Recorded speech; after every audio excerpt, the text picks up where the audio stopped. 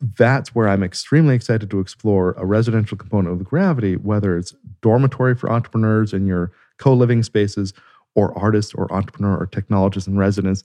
Now we can open the door to the nation or the world and say, if you're a professor of art, spend your sabbatical here. If you're a startup, come live here.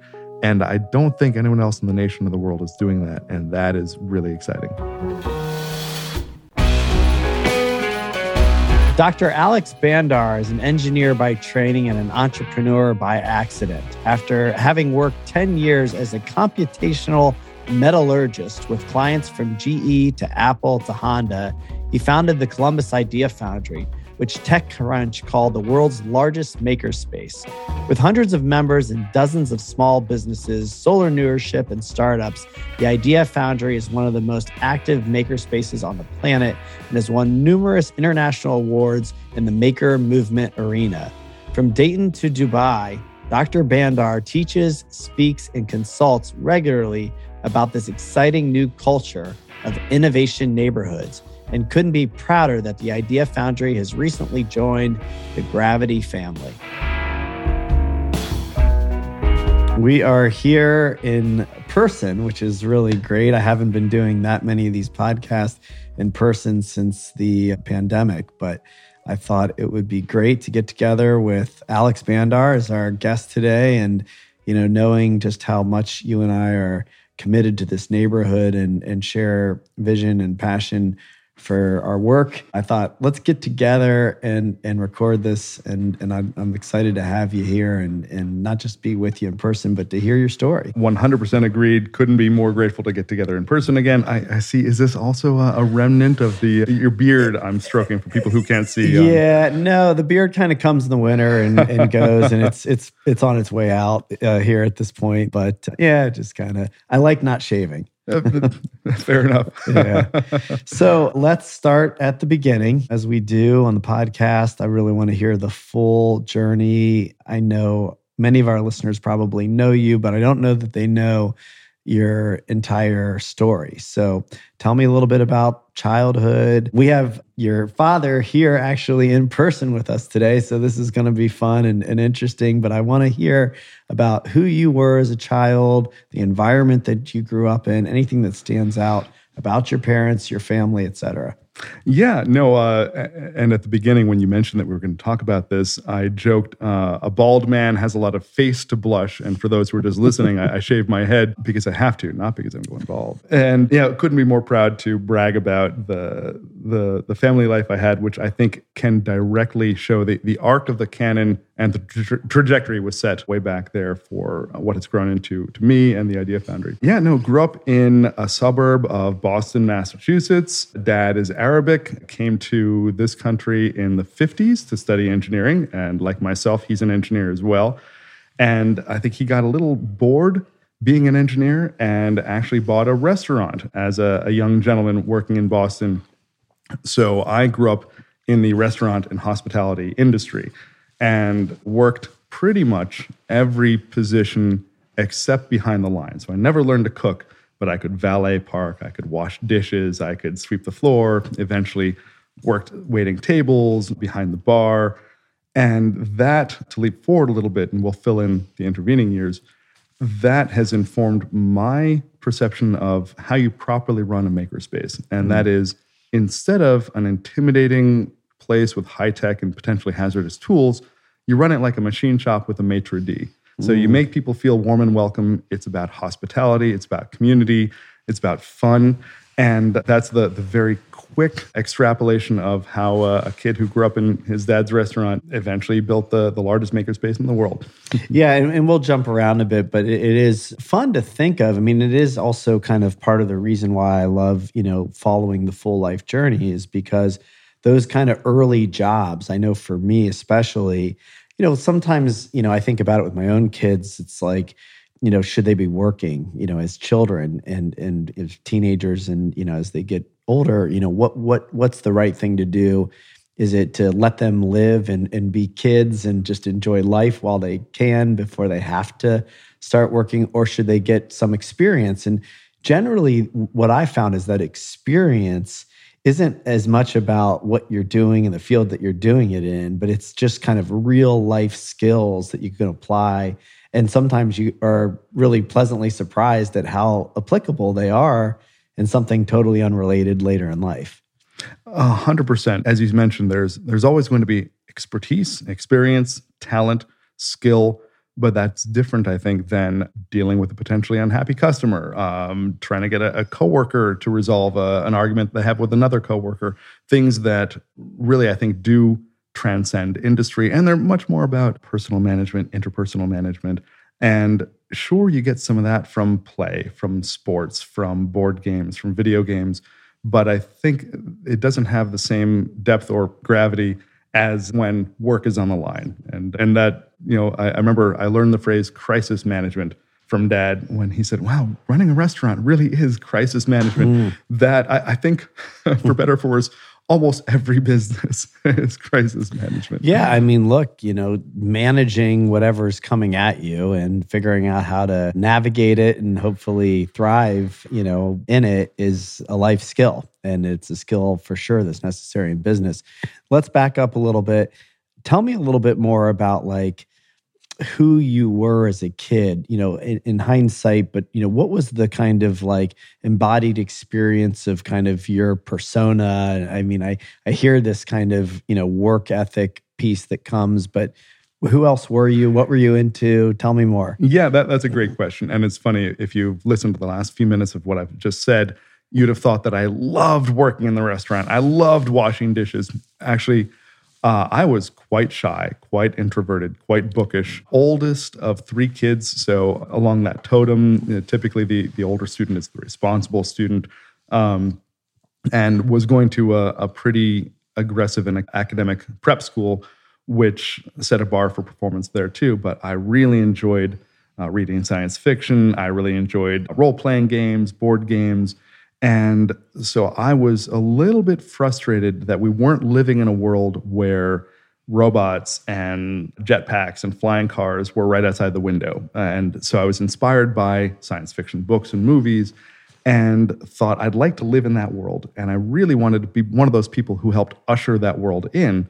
And I thought the only way to do that was, it's embarrassing how naive I was. Even having Dad as an engineer, I didn't know that an engineer, if you just go to school and get an engineering degree, there are companies that will hire you and employ you for the career, for the skill that you have, mechanical, electrical, computer programming. Because I never saw Dad's engineering career. He'd already had the restaurant by the time I was born. I'd only seen the entrepreneurial side of Dad and the sales and the hospitality and the management and the hustling. So I thought, if I wanted to bring a new product into the world, a jetpack, a flying car, I had to learn how to design it. I had to start a company to build it. I had to sell it. So it was engineering and innovation and entrepreneurship and sales and marketing and business and all of that wrapped in one. So naive. But really that was my bar for performance. And while I was earnestly trying to, read books about that and tinker and have fun, I'm getting roped into being the bar back, being the valet parker. So there was for sure a little bit of resentment there. And to your point about, do you raise kids to let them be themselves, or do you impose upon them some skill or some experience they will for sure be grateful for 20 years from now? Mm-hmm. And you just have thick enough skin to deal with that teenage resentment for however long it is. I think there's probably a way to do both, but I don't know what that is yet. So I'm grateful. I think I heard a phrase once, man, my dad was so dumb, but the older I get, the smarter he is. Oh, yeah. And so a lot of that has applied. Oh, yeah. That actually just came up on an episode I recorded earlier where we talked about kind of how we see things differently, our parents included, as we start to experience them ourselves. Being a parent, which I know you are, it definitely shifts your perspective quite a bit. So I'm fascinated by this idea that you wanted to create this world that you wanted to live in. You wanted to be a part of this creation coming from the fantasy, coming from the sci-fi, coming from, kind of what might to be to most kids just like fun or would be, entertainment, right? You were actually thinking about how you wanted to live in this world and be a part of creating it. Which, this is maybe a whole nother conversation, and I actually want to have this conversation with you, maybe off the air, but I'm becoming incredibly fascinated with the metaverse and, this new Web3 tech that's coming our way. And it now actually feels like that world is really getting created. And so, I'm wondering kind of how you think about that now as you think back on a childhood with this spark of insight that you might actually want to be creating it, And I don't know if that's exactly where you're headed, but the idea that we can create the world we want to live in is pretty powerful. Yeah, no, this actually resonates very much with the kind of later teenage and early 20s of my life, where just as I was applying to college and I knew I wanted to be some kind of scientist and engineer, didn't quite know what, I had read an article in Discover magazine, 1990, about virtual reality. And I was it was the first time I'd ever read an article and finished it and read it again. And it was the main article of the magazine that month. And I was enormously enchanted that you could move around you could fly, you could create this alternate universe. And it wasn't just video games or alternate reality, nothing wrong with either of those, but you could do things that you can't do in reality. For example, if you wanted to explore chemistry, how chemicals bond is actually geometry. So it's the atoms fall into the nooks and crevices of other atoms. And there's certainly some bonding there too. But some of these VR people were creating models where you could literally, virtually hold a molecule in one hand and a molecule in the other. And based on the physics of how those molecules might bond, you could feel resistance in gloves that have motors in them and try to find what fits. Or you could even do things like practice surgery through someone's skull. So if you have to drill through someone's skull, you have a bone, a saw with a rotating tip, and the trick is to go through the skull and stop. Mm-hmm. And of course, there's a little pressure, and then you break through. So you could practice with something. They built this device called the Phantom pen, which was, again, a kind of pen or pretend scalpel on servos and motors that could simulate the vibration and the pressure of going through a bone and then suddenly release. So it was the ultimate combination of imagination, technology that empowered or enabled other technologies. And I thought the people who were making the tools for the other designers, that's where it's at. Mm-hmm. And often people get a bad rap for trying something new, trying something different, and it's not perfect the first time. And how many times has someone ever made something perfect the first time? And I really enjoy the movie Moneyball with Brad Pitt about applying statistics to baseball. There's a line at the end by the owner of the Red Sox, again, a Boston call out. Mm-hmm. So the first through the wall always gets bloodied, always. So, and there is this technology adoption curve. There's another name for it, but essentially, let's use the example of 3D printers. We could also say VR and metaverse. This technology comes on the scene. Everyone thinks it's amazing. People's expectations are sky high. Then they try it out. It doesn't meet their potentially unrealizable expectations. Now, your view of this technology is worse than neutral. It was worse than before. Then if the people who are pushing this tech or this new thing can keep going, grind away another year, another 5 years, another decade, another couple decades, they bring it up to a place where the user experience is still maybe below what that ultimate high was, but it's way above that negative expectation. And I think we've had a couple of iterations of VR, Google Glass, that wasn't quite there. So as bad a rap sometimes as some innovators might have, I do hold out hope for the metaverse. I think there's something very interesting there. Yeah, you're an interesting interview because I'm going to have a hard time like following the traditional path because I'm like, I want to talk about that right now. So I'm going to jump around, but it's that point alone is very interesting. The kind of experience of, and whether it's tech or just an entrepreneur, or maybe it applies to anything new. I'm learning to play guitar, and I've tried to learn to play multiple times. And this time I'm actually like getting better.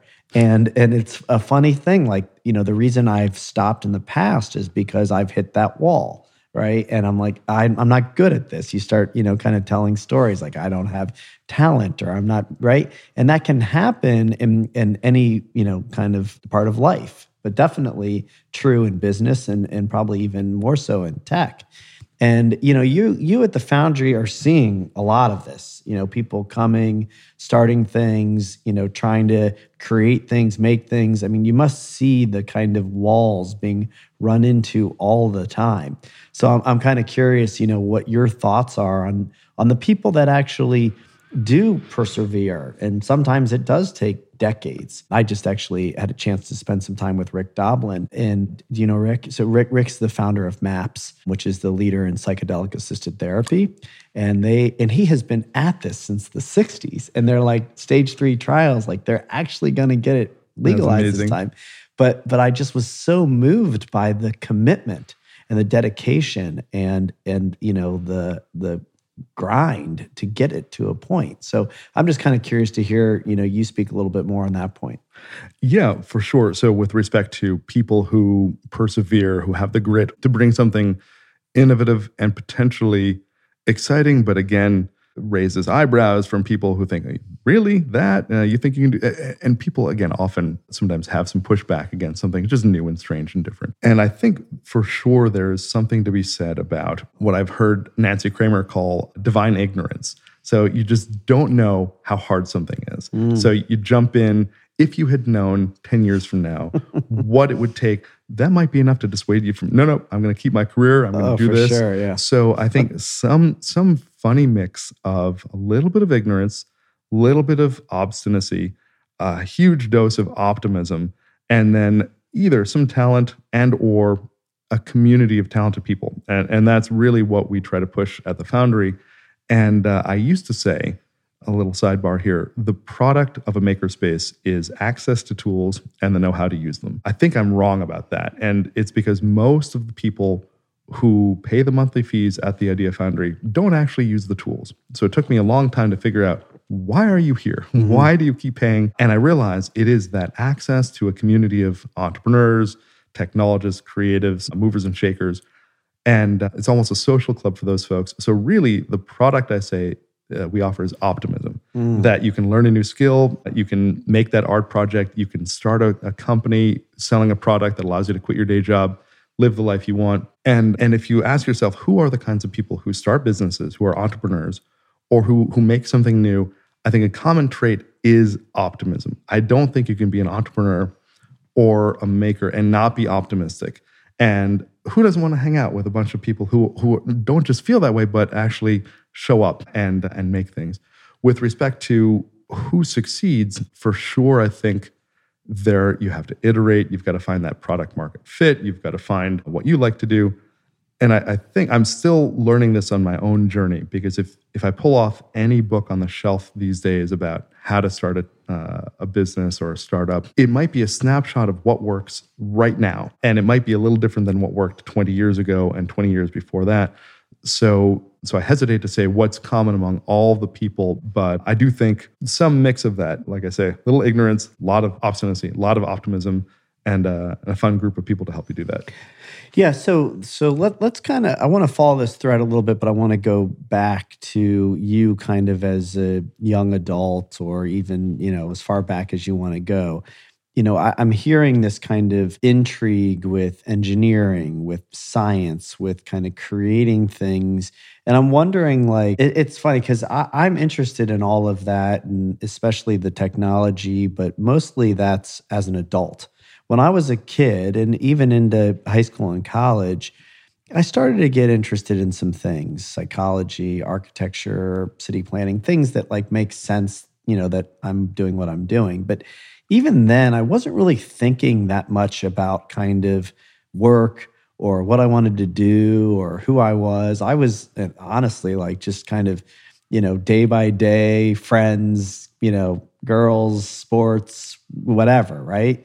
Music, I was just having a good time as a kid. And I'm wondering, like, tell me more about like what you were like and how these parts of you that had real interest in, the work that you do now in some form, were they just kind of ideas? Were they things you were really leaning into? Were you, I guess what I'm getting at is like, how much of yourself today were you then and living in alignment with that? These are really interesting questions, Brett. And it is funny because I am a very different person in many respects. Of course, the same person in most, but like I said, very introverted, very shy. The kinds of science fiction books I was reading were the types that were what I call hard science fiction. So Arthur C. Clarke, where it's really 99% science and engineering, and one interesting assumption about how the world is different. So it really idolized people who weren't necessarily Star Wars magic. It was, here's a problem, how do we solve it? And that really did intrigue me because that did make me feel like I could potentially be part of this world. If I did study the right skills, have the right mindset and work ethic, it was possible to create something new that I thought was fun and cool and that could potentially benefit other people, whether, a positive life benefit or just fun. And both of those are important. But, very academic, like I said, a preparatory school. When I went to college, I was actually, the preparatory school I went to was very liberal arts oriented. So a lot of language, a lot of writing, not a lot of science, no engineering. And so I told myself I would apply to schools, both liberal arts schools and engineering or technical schools, and whichever one was better, and how you define better, I hadn't yet decided, I would go to that one and I would pursue that career. And then when I retired, I'd do the other thing. So if I got into a great liberal arts school, I'd be a science fiction writer. And then when I retired, I would do tinkering. Or if I got into a great engineering school, I'd do that and then retire and write. And it occurred to me, that it might be easier to be an engineer and then retire as a creative writer than to suddenly try to become a technician, later in life. Who knows? Nothing is easy. People who know me know I like to say, nothing is easy except getting into trouble. Everything else is hard. But so creative writing hard, engineering hard.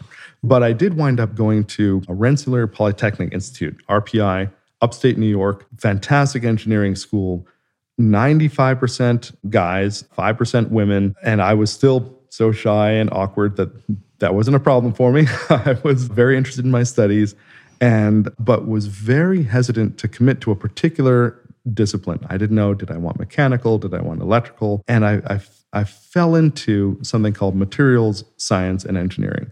And this is essentially the study of and design of different materials, metals, glasses, ceramics, polymers, electronics, and natural materials, and then composites. So I thought, this is interesting. To design a flying car is probably technically feasible, and we just have to get the right components together. There's nothing really magic about it. Design a faster computer, you need more conductive copper, you need smaller chips. The real challenge was coming up with new materials or new processes that could serve as another color on the palette that all the other artists or disciplines are painting with. And I thought that would be really innovative and really exciting. And again, shows how naive, that divine ignorance. Maybe I'll invent a new metal or a new plastic. That's very hard to do. But it did give me an insight to what I would consider the substrate on which almost everything else is done. And I did a healthy dose of computer programming too, and some electrical. So have a little bit of that coding and mechatronic world too.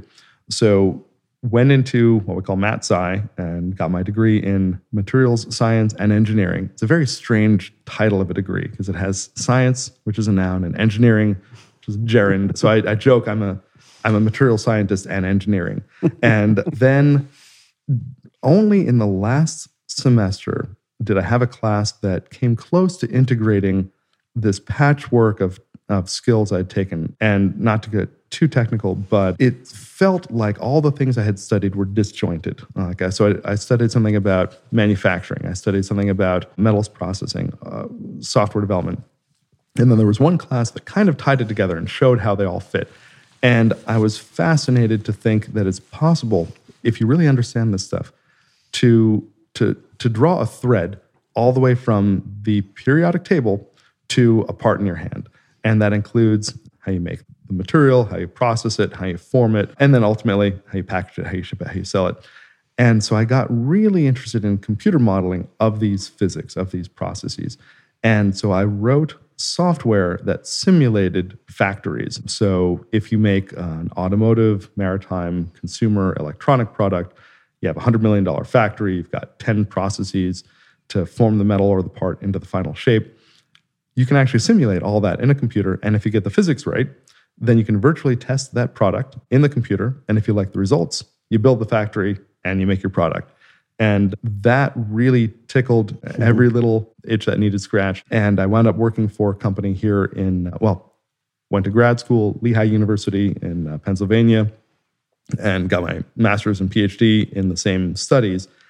And then when I was graduating, it's such a narrow degree, computational metallurgy, that there were 4 cities on the planet that might have hired me. And they were Tokyo, it would have been a professor position, academic position at Waseda University, or Washington, D.C. NIST, the National Institute for Standards and Technology, which sets the bar for a lot of industry, and or a professor position at Columbus, Mississippi University there, or a little company that spun out of Battelle here in Columbus, Ohio. And Tokyo was too far, D.C. was too hot, traffic and crowded. My brother lived in D.C. Mississippi was a little too rural for this Yankee, and Columbus, Ohio was the porridge just right. So came here, worked in that industry for 10 years, and I'll pause to let you ask a question, but during that period where I was working here in Columbus, my sister was working at the largest international artists and writers residency in the world in Vermont. She was the sculpture technician. And so if you were an artist or a writer, you'd live there for a month. If you were a sculptor, you'd learn to paint. If you're a painter, you'd learn to write. If you're a writer, you'd learn to take photographs. And it was the most dynamic and interesting place I'd ever been. And the industry that I had found myself in was all virtual. I was just writing software for the manufacturing industry. And here I'm with 30 artists every month who actually make things with their hands. And it was also an enormously vibrant community of people sharing ideas, tips and tricks. And then after they're done working, beer and barbecue around the campfire. And this was very different than my cubicle engineering world. And I thought, I want this. And I also want a geeky component, 3D design, 3D printing, virtual reality. And so that was when I started dipping my toes in the idea of Foundry. Yeah, great. So it's interesting because, part of the reason I was asking earlier about, kind of who you were and because I was in my mind starting to kind of, not just be curious, but probably even form an opinion or a story about what maybe that looked like. And, even as I sit here and listen to you talk, and it's clear there's a deep knowledge. I mean, you don't go on to get a master's and PhD without deep knowledge, very specific knowledge in your case. And it's clear that you could talk about it for, ever, right? I mean, there's a ton of depth of this very specific subject. And to me, that correlates to like very academic, right? That like, you've got to be really, literally deep into your academic studies to gain that knowledge. And, I think generally speaking, historically, science and getting into, academia, like it kind of puts people maybe, I don't know, a box. There's some sort of, kind of personality profile that probably goes with that individual, that kind of person that their mind works that way, that they're, living that way.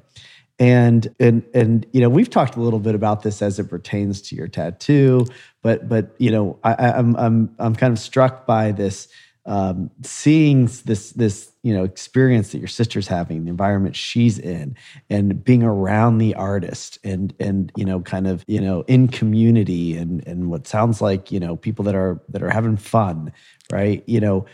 Tell me about kind of how you find this part of you that says like, I want that. Because I think that like that box or that, profile that I've got in my mind, either whether they want it or not, might not see themselves that way.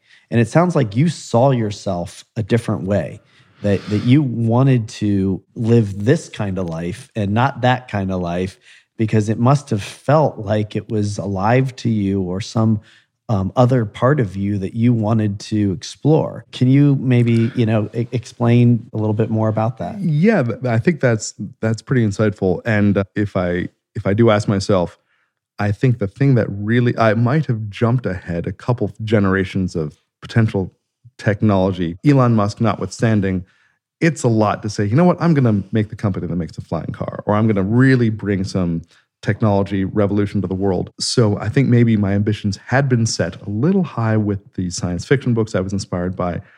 But now watching artists actually just have an image, and an hour or a day or a week or a month later, they've realized it. They're holding it. That was something I was envious of and deeply respectful of, and represented, I think, that urge to actually create and see what you've done. A computer program is still a real thing, but there's no denying there's something to hefting, something you've made in your hand, or feeling the ring of hammer on metal, or the buzz of a mill against steel as you're milling it down. There's something really earthy, really real about that. Mm-hmm. And so ironically, if I had found myself in a career where I was making real stuff, if I was in the mechanical engineering industry where we're making widgets, or automotive, or making cars, that might actually have satisfied that need for me to feel and touch what I had contributed to. But having found an industry that was really just virtually designing these manufacturing processes, left a giant void and vacuum. And where I'm grateful, having fallen into the makerspace business, being inspired by my sister's art community, a funny bridge between the corporate innovators. So there are large companies like Honda, like AEP, pick your large Columbus engineering firm that operate at a certain level of technical talent. And you've got to make safe products. You've got to make them effectively. You've got to make them cost effectively and reliably. So there's a threshold level of talent that has to be met. And I think my engineering background allows me to address that, but also have had this interesting introduction to a much more creative and lively and fun world. And my wife likes to say, fun is fun. It's okay to have fun. And she really, I think, helped show me that as maybe hypomanic and type A and go I was. She's like, you can live a little. And so that rather late in life introduction to, I can design my life the way I want to, rather than have to be on a railroad track. And that was inspiring. Brief aside, I teach entrepreneurship at the Wellington School, and I have a couple of slides. If you want to start a career, you can take your one skill and lean into that as heavily as you like, and you can have an amazing life. And my slide for that is a railroad track going off to the horizon. See how far you can go. If you want to be an entrepreneur, I have a picture of a four-wheeler that's off the track and on the ground. You can go anywhere you like. And I think that was also a late in life discovery that you can leave the relative comfort, again, nothing is easy, of a salary, of benefits, of a relatively lifelong career, especially if it's built on several decades of education to get there. But you can be captain of your ship, hence the Odysseus on my arm, and plot your course. And I wish more young people or older people feel equally empowered. Yeah, and this is maybe also a side, but since I mentioned it, you mentioned it, your tattoo, which I love. And I love it for a lot of reasons, but warming up to getting my own, which has been a whole journey by itself. But I loved, you shared with me a little bit about why your tattoo. And I'd like you to share with the audience a little bit, kind of what the thinking was behind the tattoo, not just what it is, but why you got it. Yeah. This is funny. So we'll go all the way around the world here. I mentioned I went to a very liberal art preparatory school. So the Greek myths figured prominently in my childhood. And coincidentally, I fell into metallurgy, and Hephaestus is the Greek god of the forge. And there's a beautiful Renaissance painting of Hephaestus in his forge with his apprentices, and the god of messengers, Hermes, is looking at him, and he's delivering some bad news. And Hephaestus has this huge, terrible expression on his face. And it's that his wife, Aphrodite, is sleeping with Ares, god of war. And so there, the message is like, don't work so hard. For my takeaway, don't work so hard, your life falls apart. So, that's we'll put a pin in that. But then we have Odysseus, who, great wanderer when he was traveling across the seas with the sirens. And of course, the sirens are these, watery vixens in the ocean who lure sailors to their death by singing their siren song. He had his rowers, his crew, fill their ears with wax, and he had them tie him to the mast so that he could hear the siren song, but he was incapable of actually jumping off and plunging and drowning. So here, I think even the gods have trouble keeping their lives together. But a clever person, if you recognize your own weaknesses, if you can muster your own community of people who care for you, you can probably do amazing things safely in an interesting way that others can't. So that's my own kind of personal plot your life. You can do amazing things. Be careful and be creative. And my wife bought this for me, Mike Moses Cauldron Tattoo. All right. Yeah. And I remember also, you sharing, and maybe, why I was thinking about this earlier, that, if you were going to be in the world, the community that you were a part of, where you had people that were individuals, that were unique, that were really kind of up to living and creating in a way that was not the norm, that to some extent you wanted to kind of like really, stamp yourself, ink yourself, that you were one of them.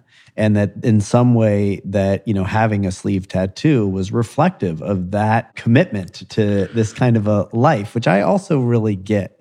And I don't know, maybe you could just talk a little bit about that, not just to the tattoo, but, the idea in general of kind of, putting your money where your mouth is, or really committing to a way of being, fully. Sure. I think, I'm going to quote this line from Hunt for Red October. I don't know if it's true or not, but Cortez Conquistador burned his ships so that his crew were then very motivated to stay on land. So by burning your ship, I know Kevin Mack of previously Columbus Web Group, and now I think he's at Rove. At Rove, yeah. Also has a whole host of tattoos that he specifically said, look, this is not corporate behavior. Now it's increasingly accepted, but it is effectively a way of burning your ship and saying, okay, I'm cutting off that avenue of career success. I'm wholly reliant on my own self now, or that tribe of people who get it, who can also respect the technical talent and whatever idiosyncratic, eccentric quirks you might have. Well, what's ironic is, as you said, it's probably a lot more acceptable now. I would go a step further. I mean, depending on the kind of company you want to work, I mean, people are actually looking for people that have that kind of, it's not just about what they look like, but there's, sometimes then also a deep creative side, or a, unique thinker, or, somebody like Kevin who's working in a venture capital backed, startup. I mean, he's really in the modern day corporate world now. And they're like, cool, who cares? Come on over, right? Because, if anything, maybe we know you because you're creative, because you're an individual, because you're unique. I hope that becomes more the norm. Wouldn't that be kind of a cool world to live in? But I don't know, maybe the fact that people just don't care, as much about what kind of impact it has. They're just committed to something is what's maybe, most important. Yeah, pick something you stand for and be proud about it. I agree. Yeah. Okay, so let's talk about the Idea Foundry. You told the backstory, and I want you to tell the Idea Foundry story now. Tell me, and the audience, exactly how this thing, happens. Sure. So maybe in 2 minutes, in 2006, I visited. So I came to Columbus 2005 for work. 2006, visited my sister's art space up in Vermont, deeply enamored of that community, wanted to be part of the artistic community in Columbus, and found the Milo arts community in Milo Grogan. So I rented a studio there for a couple of years, and really I would spend weekends there. I would spend the weekdays at my house and have the day job, and then weekends I would crash at the art space. And I was interested in building artistic technical projects. So on YouTube, I bought a silk flower from Joanne Fabrics, and I put this nitinol shape memory alloy wire that contracts when you heat it up. Most metals expand, this contracts, so it acts like a muscle. The petals of the flower open up, and it looks beautiful. So I wanted to make some kind of interesting kinetic sculpture, And that's why I had the space to encourage me to be immersed in that community, hobnob and connect with other creatives. And thought about starting a community workshop there. That wasn't quite the right space to do it. So in 2008, I rented a commercial garage, found a space on Craigslist for $1,100 for a 2,400 square foot space, bought a few old used woodworking tools on Craigslist, advertised in the platonic section of Craigslist and in the artist section of Craigslist. If you want to meet other makers, artists, techies, come here. Made a simple WordPress website. And I thought, who wouldn't want to use woodworking tools? It was one of my favorite classes in school, and pay a low monthly fee to be part of a community of makers. Turns out no one did. No one joined to pay. I had a lot of interest in volunteers, curious onlookers. The product itself, the experience of going into that little dusty warehouse, which I loved, was terrible. I had people who were experienced woodworkers, and they said, look, man, a 20-minute woodworking job will take me 3 hours here because I got to pull this out, I got to plug this in, I got to clean this off. And I like to say, friends tell you what you want to hear. Good friends tell you what you don't want to hear. And Annalise Corbin of the PASS Foundation, a great STEM nonprofit in town, she came through and she also said, I thought maybe I could teach STEM, could teach kids. She's like, there's no way in heck you can bring kids here. There's a milk crate of broken glass, literally right next to the front door. So it was interesting where my vision of what was a great creative clubhouse didn't mesh with what people were willing to pay for or how I could get students to learn. But there were a couple dozen folks who volunteered to just hang out, help clean up, help fix tools, teach a few classes. Once we met Adlai Stein, who was a blacksmith, and he brought his blacksmithing equipment in. And once we brought some welding equipment in, these were resources that were harder to put in a person's garage. So if you were a woodworker, you can put a woodworking setup in your garage in Ohio. There's land here that you don't have in Boston or San Francisco. But it's still hard to have welding tanks, to have a blacksmithing forge. That started growing interest. And eventually, it wasn't paying for itself. I was using my day job salary. I still had the day job.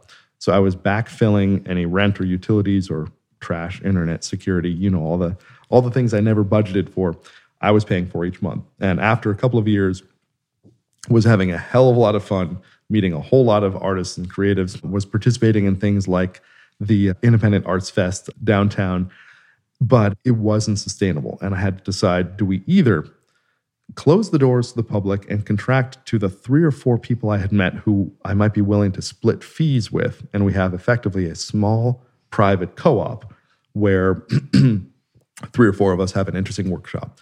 Or do we go big? Do we rent a larger space where I could build out 10 or 20 studios, rent those for a couple $100 a month? That would cover the rent. The few memberships that I could get people to pay for would cover the utilities. That might be a viable model for at least revenue neutral. So I wasn't bleeding. So it was a go big or go home moment, and found a great space also in Milo Grogan, 10,000 square foot warehouse. And at this point, if no one paid any of the dues at the old small location, I could still absorb all of the business fees. Once I was signing a much larger lease, I told folks, hey, this is bigger than me now. You got to pony up. Who's with me? And thankfully, people started paying. The product started turning into something we can offer public classes to, started learning how to market on Facebook and other platforms. And we were just about breaking even at that 10,000 square foot space when the unit in the same complex next to us came available, another 10,000 square feet. And the landlord, who was a nice guy, Dave Wilson, he said, hey, you want this space? And if you've ever played the game Risk, where you make a big land grab and you've got one little army guy in every territory and you're very exposed, it felt like that 2 or 3 or 4 times, because just as we were about to cash flow, went big again, rented that next space. After another year, we're just about to cash flow. The space next to us came available again and did the same thing. So now we have this 25,000 square foot space that's kind of covering its bills. We have something of a growth plan in mind for memberships and classes. But it was very hard to manage both that and my day job. And at the time, Mr. Jim Sweeney from at the time, Franklin Development Association came knocking on the door and said, hey, we love your brand of Mischief. we have this beautiful building in downtown Franklinton. Come check it out. And I saw the building, loved it, loved the neighborhood. And he wanted to invite us to relocate. And I said, no, thank you. Because I knew, had talked to the Columbus Foundation also, said, how quickly do you think this neighborhood will turn around? Do you think it's 20 years? Do you think it's 10 years? And Doug Kreidler shook his head, no, 3 years. 3 years, you'll see a big difference. So we needed to find a way to buy the building in order to be captains of our ship so that we really weren't at the mercy of increasing market rate.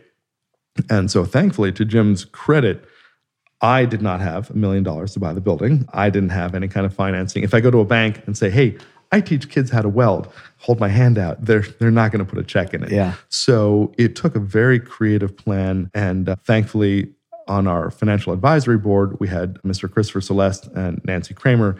And they said they tried to help us raise funds. It was a strange ask because we're not a 501c3. So it's a funny business deal. They said, hey, you know what? We have an idea. How about we just help you? And so that was really what launched us, allowed us to come to Franklinton, have the building, allowed me to quit the day job and jump full-time into growing this delightful, chaotic business. And it's been a lot of fun since. Yeah, let me just hop in there and we'll talk a little bit more about kind of the Foundry. But one of the things that I think, you just shared towards kind of the end of that story, there's a lot there. I mean, I'm certainly struck again by kind of the risk, keep kind of throwing it back out there, the perseverance, the learning, the having good friends that'll tell you the truth. There's a lot of really great lessons in there in this journey. Because, I think some people might see you today and, know of you, Alex Bandar, Idea Foundry, this gem in Columbus, all this, great stuff that's true and has happened out of the building and because of you, but they don't know that whole story, right? They don't know if they're just getting started with their idea, their thing, and what it takes and the risk you have to take and the people you need to surround yourself by. So there's a lot there, which I think is wonderful and really important for people to know.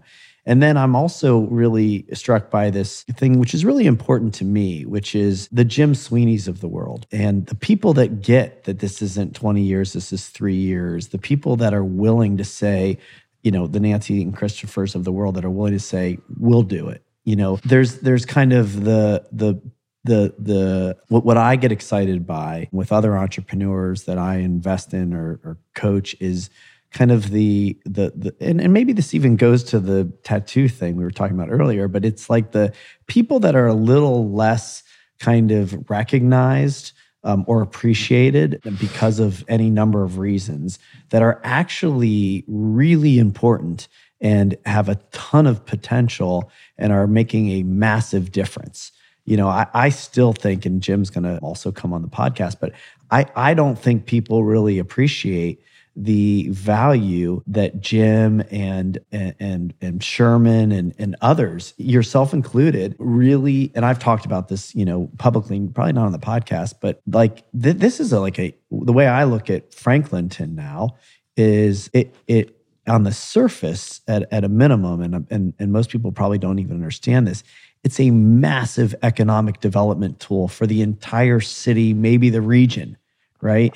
And without Jim Sweeney, that doesn't happen, And so, what we're trying to do is create an environment that embodies that the kind of less visible, the less recognized, the brilliance, the creativity, the makers have a home and are lifted up, and that the Nancys and Christophers of the world can say, like, we got you. And to me, I would put the Idea Foundry in that category. That there's a land planner, John Marsh, who's kind of a little bit famous in that little world, but he talks about the seed and how important when you build a town, a city, a neighborhood, a development, the seed is really critical. That once you plant the seed that everybody wants to start to kind of, get curious about or be a part of or collaborate with, then the rest comes pretty easy. And I think the Idea Foundry in many ways, maybe along with 400 Rich and a few other, pioneers, Lance Robbins and others, the Independence Day Festival was that for me. That was the seed that got me here. The Idea Foundry, no doubt, is one massive seed in this neighborhood. And anyway, I just wanted to kind of recognize that and maybe, hear your thoughts about it. Yeah, no, I deeply appreciate that. And I do think there are these unsung heroes who are the interstitial social glue that hold things together and create things. Jim Sweeney, Nancy Kramer, Christopher Celeste. I would add Brett Coffin to that list too. And with respect to the value of art as an economic driver, there was a group called Art Place America, which was a national placemaking nonprofit that got several $1 million from several large companies. And the objective was to give out grants to burgeoning groups that were supporting the arts. And they have an excellent slide deck that demonstrates the follow-on economic impact that comes from having arts festivals, from supporting the arts. And they like to say, look, this is more than just about, to put it pejoratively, making things look pretty. Like, this is why people want to live in your city.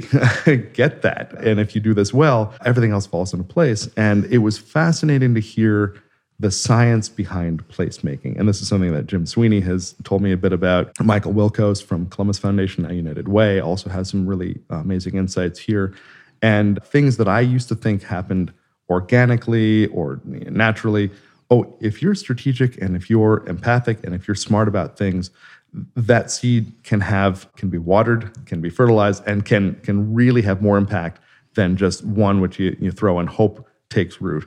And yeah. And with respect to 400 too, I know Jim Sweeney likes to say the artists are the people who will move into the rough neighborhood first. And so they make it a place people want to be. So we get some credit for helping change the perception of Franklinton, but really 400 West Rich, I think I joke, they were the Arctic icebreaker that was really carving the path. We were the Carnival cruise ship that kind of came up in its wake after the city had relaxed some zoning so that you could do some complicated, fun stuff. They had really opened up the door to the neighborhood. My first experience in Franklinton was Urban Scroll, so a lot of fun. Mm-hmm. Yeah, those events still to this day, I think, are really important to continuing to make Franklinton what that seed was, right? That, the artists continue to have a home and be elevated and not gentrify and not do all the things that typically happen after the artist lands somewhere. And it's a challenge, but that is certainly, our hope is that, the Idea Foundry and 400 and all the galleries and the homes for creators, still are right here in this neighborhood. And maybe that's a good segue, publicized and I don't know how much the audience knows, but we recently purchased the building and are really excited to be collaborating with you on building out this collective vision. And maybe you could just speak a little bit about kind of where you see things going, kind of current state of affairs and what you're energized to be adding to the Foundry. And also, I'm kind of curious just to hear your thoughts on kind of the tie back to what got you excited when you went to visit your sister? Because I know we've talked about that a little bit, and there's some ideas that still becomes a reality here in Columbus, and in collaboration with Gravity. Yeah, no, couldn't be prouder to be a part of the Gravity and the Kaufman Development family. I'm quoting someone else. No business model survives contact with reality. So you can have an expectation about how this is going to work, and then just try and adapt or die and go with the flow. So we were grateful for Christopher and Kramer.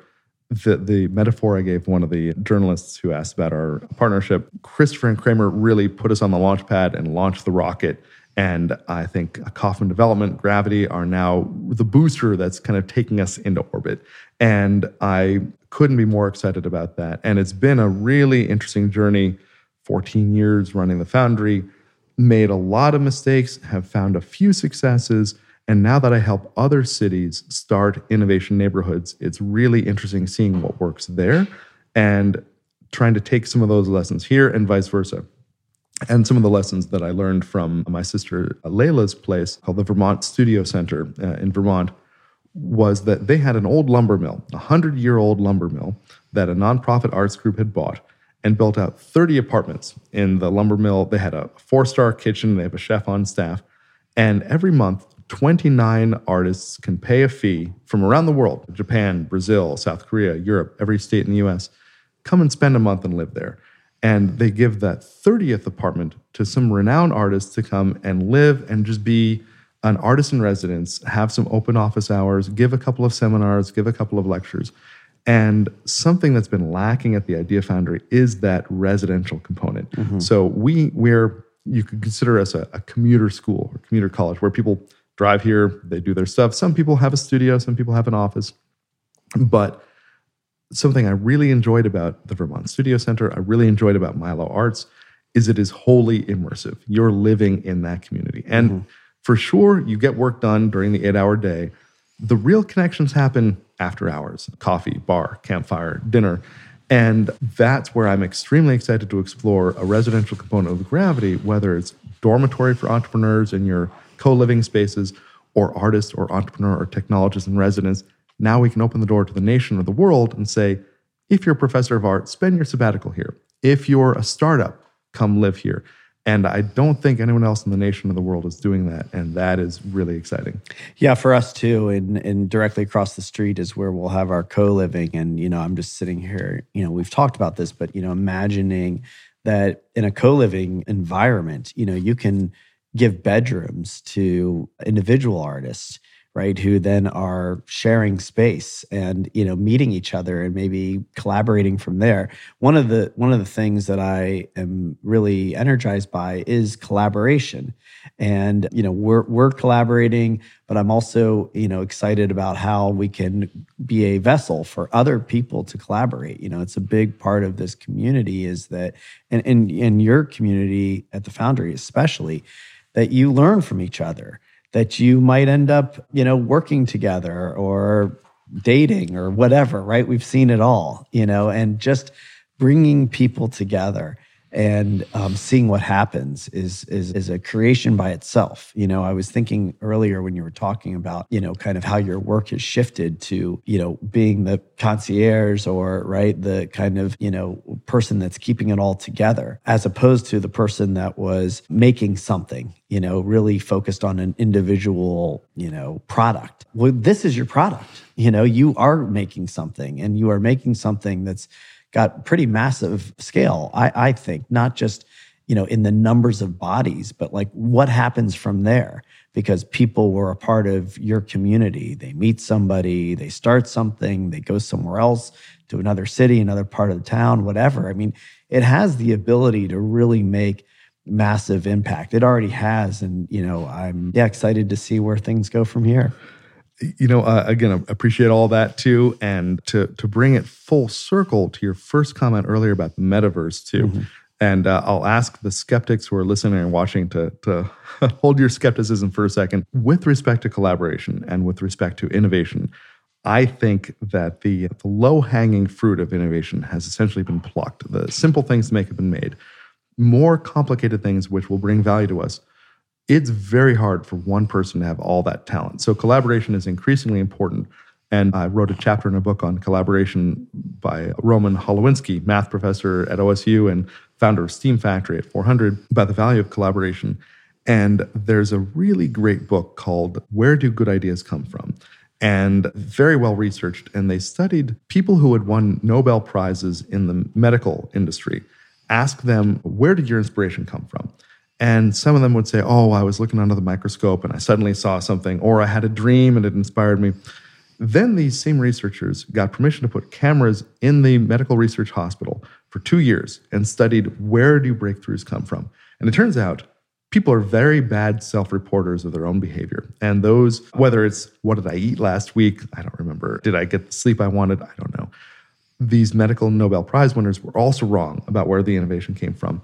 It came from the weekly roundtable 1-hour meetings in the conference room where they would show their results and say, this is a little bit funny. I don't really understand it. And someone else with a different background might say, oh, have you thought about this? Or, oh, I recognize this in my lab. So the actual breakthroughs come from showing your idea or explaining your vision or your challenge to people with different backgrounds than you and hearing them and then sharing. So, and one of my favorite stories at the Foundry was a gentleman who had a product and he was having trouble designing it. And he's in the National Guard, great guy, but he said, I'm friends with people I would never have met were it not for the Foundry. So he's friends with the eccentric stained glass lady who helped do his logo. She would describe herself that way. The quirky 3D printing geek, Ethan, you would describe yourself that way too, who helped prototype some stuff. And I'm enormously proud that you have a place where people can congregate and collaborate in a way that brings value. The way we're bringing this all the way around the world, I think there are still bottlenecks and challenges and obstacles to physically getting together under one roof, sharing your ideas. You can do it in a round table TED-style talk or speed dating. I do think the metaverse, virtual apps really deeply lower some of these obstacles and make it much, much easier for people to communicate visually and to connect it with people who are pay-it-forward folks with talent who say, if you have a problem, let me at it. Yeah. And so I am extremely enthusiastic about how new ways for people to collaborate, including the metaverse, or use that as a placeholder for whatever digital virtual collab platform we have, will catalyze, unlock, and amplify the innovation of a neighborhood. Yeah. Okay. So agree with you about the metaverse entirely. In fact, I just got done. Well, I finished a sabbatical at the end of January. And, one of my big kind of learnings during that period, which was totally surprising and not something I was expecting at all, was really, I've known about VR and, AR and crypto for a long time. I've been immersed in communities where futurists and longevity experts and, these conversations have been going on for many years for me that I've, been learning about this. But in recent months and in the last year, it's kind of occurred to me that this isn't about tech and kind of, at least in the way that I was experiencing tech, right? Like, all these kind of cool gadgets are going to be out there and it's going to be like fun, or you'll be able to do cool things. I don't know. Like, we've experienced with social media or, Venmo or whatever, Uber, right? Like, Amazon, Instacart, like, okay, it's cool. There's conveniences, there's certain luxuries, there's certain things tech's doing. My big aha recently on the metaverse is kind of what I think you were getting at, which is that I believe, and this might sound a little bit kind of, woo-woo, but I actually believe that the tech is like a divine tool. That in fact, if you really want to get, kind of woo-woo with it, which is just what I believe, that I actually think these technologies are coming to us because we're not able to solve the problems that need to be solved on our own. And whether you believe they're coming to us or that they just have this potential, I personally believe that these tools, these technologies really do have the power to solve big problems that have not been solved. And I'm talking about like equality, like DE&I stuff. I'm talking about like, having everybody win, flattening the curve, deconstructing the power systems that have been, problematic for our entire lives, for generations. And that might sound, aspirational or too hopeful or idealistic, but like I actually believe that human beings in combination with the right tools can still solve these problems and make the world the place that we truly want to live, right? Not just about like, the environments we want, but like really like, I think we can get there. And it's funny, we just had this conversation as a family with my kids because, they've grown up with tech and in many ways they see its potential and its positives, but they also are really in tune with the negatives.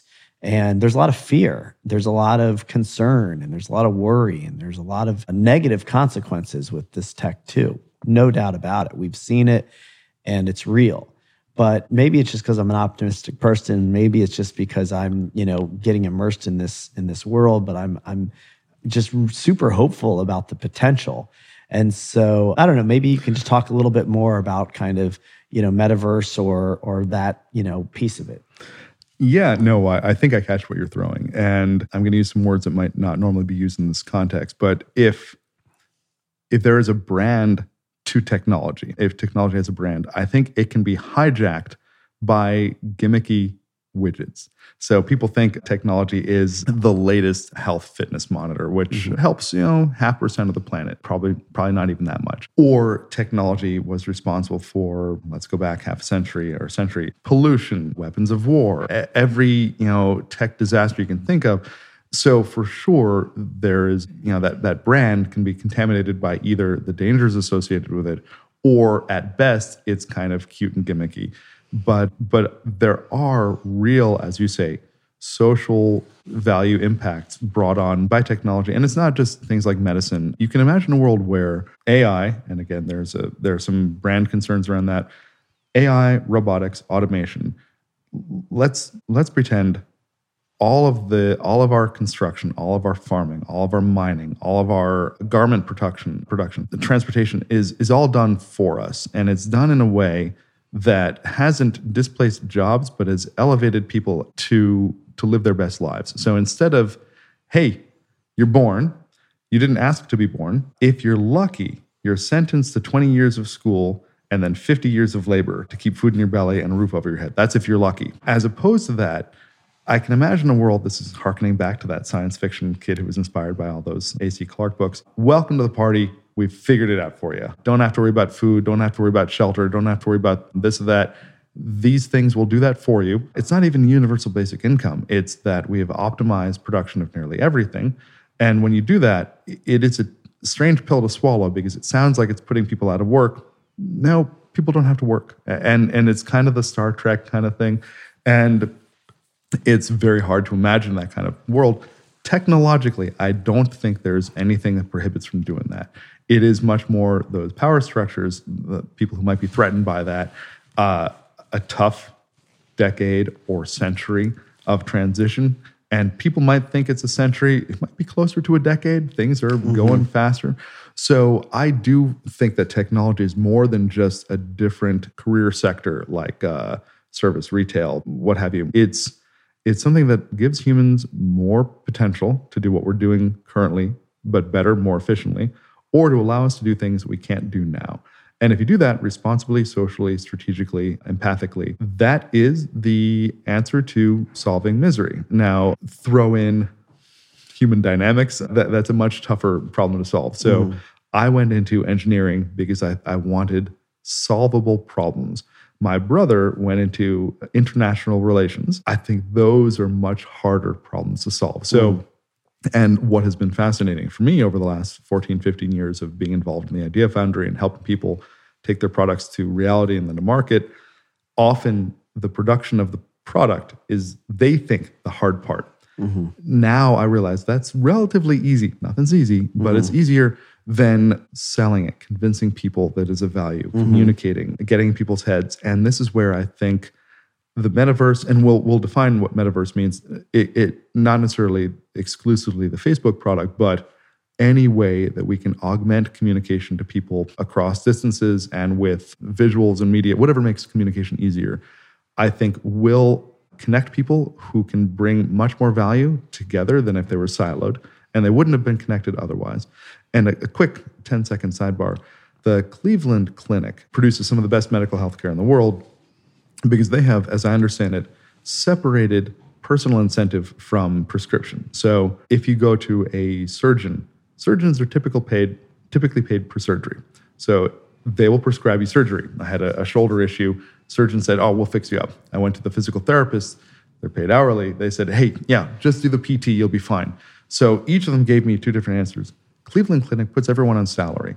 So if a patient presents, the internist, the nutritionist, the psychiatrist, the PT person, they all listen to what the patient needs. And because they don't actually have a dog in the fight, the best solution comes to rise.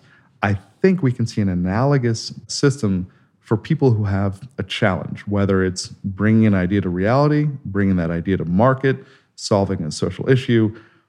Imagine if every neighborhood, if every city had a way to communicate to the people who have already raised their hand saying, I'm a pay-it-forward person, I might have some value to contribute. Let me at your problem. Now, right now, maybe you get lucky if you have a coffee shop or a bar of people who like to do that, or makerspace where folks hang out, or a co-working space. But you can engage maybe a dozen or 100 people in those places. You can engage thousands if you lower the barrier to connection. And that's something I'm deeply interested about. And we're actually pitching. We have a virtual app at the Idea Foundry that we're inviting all members of Gravity to for exactly this reason, so that we can put more brains on target, we can communicate more challenges, and invite more socially forward innovators to say, hey, have you tried this? And that's exciting. Yeah, it is exciting. And, it feels, kind of almost endless in its potential, right? And, what I'm excited about, is, I believe this virtual world, and right, we're not talking about Facebook, we're talking about, a virtual world and worlds, has the ability to eliminate a lot of the friction that exists in kind of the real world. From my standpoint as a developer, as a real estate developer, it's way easier for us to get something approved, right? You don't actually even need an approval. You can decide how tall it is, what color it is. You can decide how much you want to charge. You don't have to worry about, investors and politicians and, all of these, kind of obstacles that go into the time, the labor, the material cost. And then if you kind of extrapolate that down to entrepreneur who has to think about space, and we see it all the time. People don't want to spend money on building out the space because they don't have it. It takes time, it takes money, it takes architects, permits, et cetera, et cetera. So if you want to go into business, which we already have this. I think a lot of people don't really understand kind of to the extent that we're already in this world, but you can create content on your phone. You can buy an Instagram ad. You can just, put up a YouTube video and you are in business. We are already giving people, I actually always get a kick out of another generation, behind us or before us that'll sometimes say I can't believe that, and even people in our own generation will say, I can't believe that, that guy's making all this money. Who are the Kardashians? What are they really? Logan Paul, how did he, right? He's just a YouTuber. No, these people are in business and they are providing an enormous amount of value to somebody, right? And whether you like it or not, there's a massive audience and they've created massive businesses around just being themselves. What I'm excited about, kind of back to my original thought on the metaverse, is that, this is giving people opportunities that never had opportunities before. And in the Gravity metaverse that we're early stage creating, I'm excited by the idea that we can give a headset to somebody in Linden or in a impoverished neighborhood anywhere in the world, really. And that same person can be meditating on a beach next to somebody from, Beverly Hills or Bexley or wherever, right? And it doesn't matter where you are in reality, what color your skin is, how much money you have, who you know. You're in the same spot doing the same thing. And you might end up becoming friends and supporting each other in a way that you never would have had an opportunity to do before. And so anyway, I could go on for a long time on this subject, but I knew you were, in that world too, and just thought it would make sense for us to scratch the surface a little bit. Yeah, and it's fascinating. I didn't know that was a direction you were going, and it's actually very funny to think of a real estate developer, and I love that the word real is in real estate, is thinking virtually. And I might actually think that's undercutting what you sell, but you're saying, no, I'm empowered. And you're making me think of the Ready Player One universe where anyone can look like anything. And I love that was based in Columbus, Ohio, too. Yes. So I think there's a whole lot of excitement going ahead. Yeah. And the real world still matters, so those people that are worried that won't matter anymore, I mean, it's still going to matter. There's probably not going to be a real substitute for being in the ocean or skiing a mountain But a virtual one might work for a lot of people who aren't able to do that, or even those that can, but maybe live in a place like Columbus where nature doesn't exist in the same way. I mean, the combination of the physical and virtual, I do think is going to be really a big part of our business and, the world that we all live in. Yeah, completely agree. And we at the Idea Foundry regularly host events, either, public, open house, or private team building, where we'll use virtual reality headsets and you'll sculpt in 3D, for example. So if you think you have an idea that you want to take to market, I need to learn drafting and CAD and computer design, or I need to pay a designer to do this. Now, for a $300 Oculus Quest wireless headset and a $10 app, and these prices will come down in the next few years, if you have a mental image of what you want to create, you hold the controllers and you sculpt it in virtual thin air. And if you can do it well enough, you then print it and you're holding it. And if you do it close, then you do give it to a designer who can quickly true up the 90 degrees and smooth it out. So the point is, the barriers to realizing what you can think of are in a very real way plummeting. And that's something that motivates and inspires us too. And it's cool. It's fun. It's fun. It's exciting. And fun matters. All right, Alex, we're going to run out of time. Final thoughts. Couldn't be more excited to keep exploring offline your vision and seeing how we can work together to bring this to reality, not just for Idea Foundry members, Gravity members, the neighborhood of Franklinton, the city of Columbus, but to demonstrate a potentially scalable, intentional community that is empowered with resources to really make a difference and serve as a model for the rest of the world. And that's not just lip service. I think that's true. Yeah, I think that's why we're both excited about working together and being together on this journey, because I think we share that vision. So awesome to have you on the podcast. Thanks for taking the time. Love the conversation. Lots more to be continued. And thank you very much for everything that you're doing. Hey, thanks for having me. Thank you for listening to the Gravity Podcast. Please subscribe to the show at Apple Podcasts, Spotify, or wherever you listen to podcasts. To learn more about the entire Gravity Project, please go to gravityproject.com. Please check out the podcast on Instagram at The Gravity Podcast. Music heard of the show is provided courtesy of Kyle Lamoro and Oliver Oak.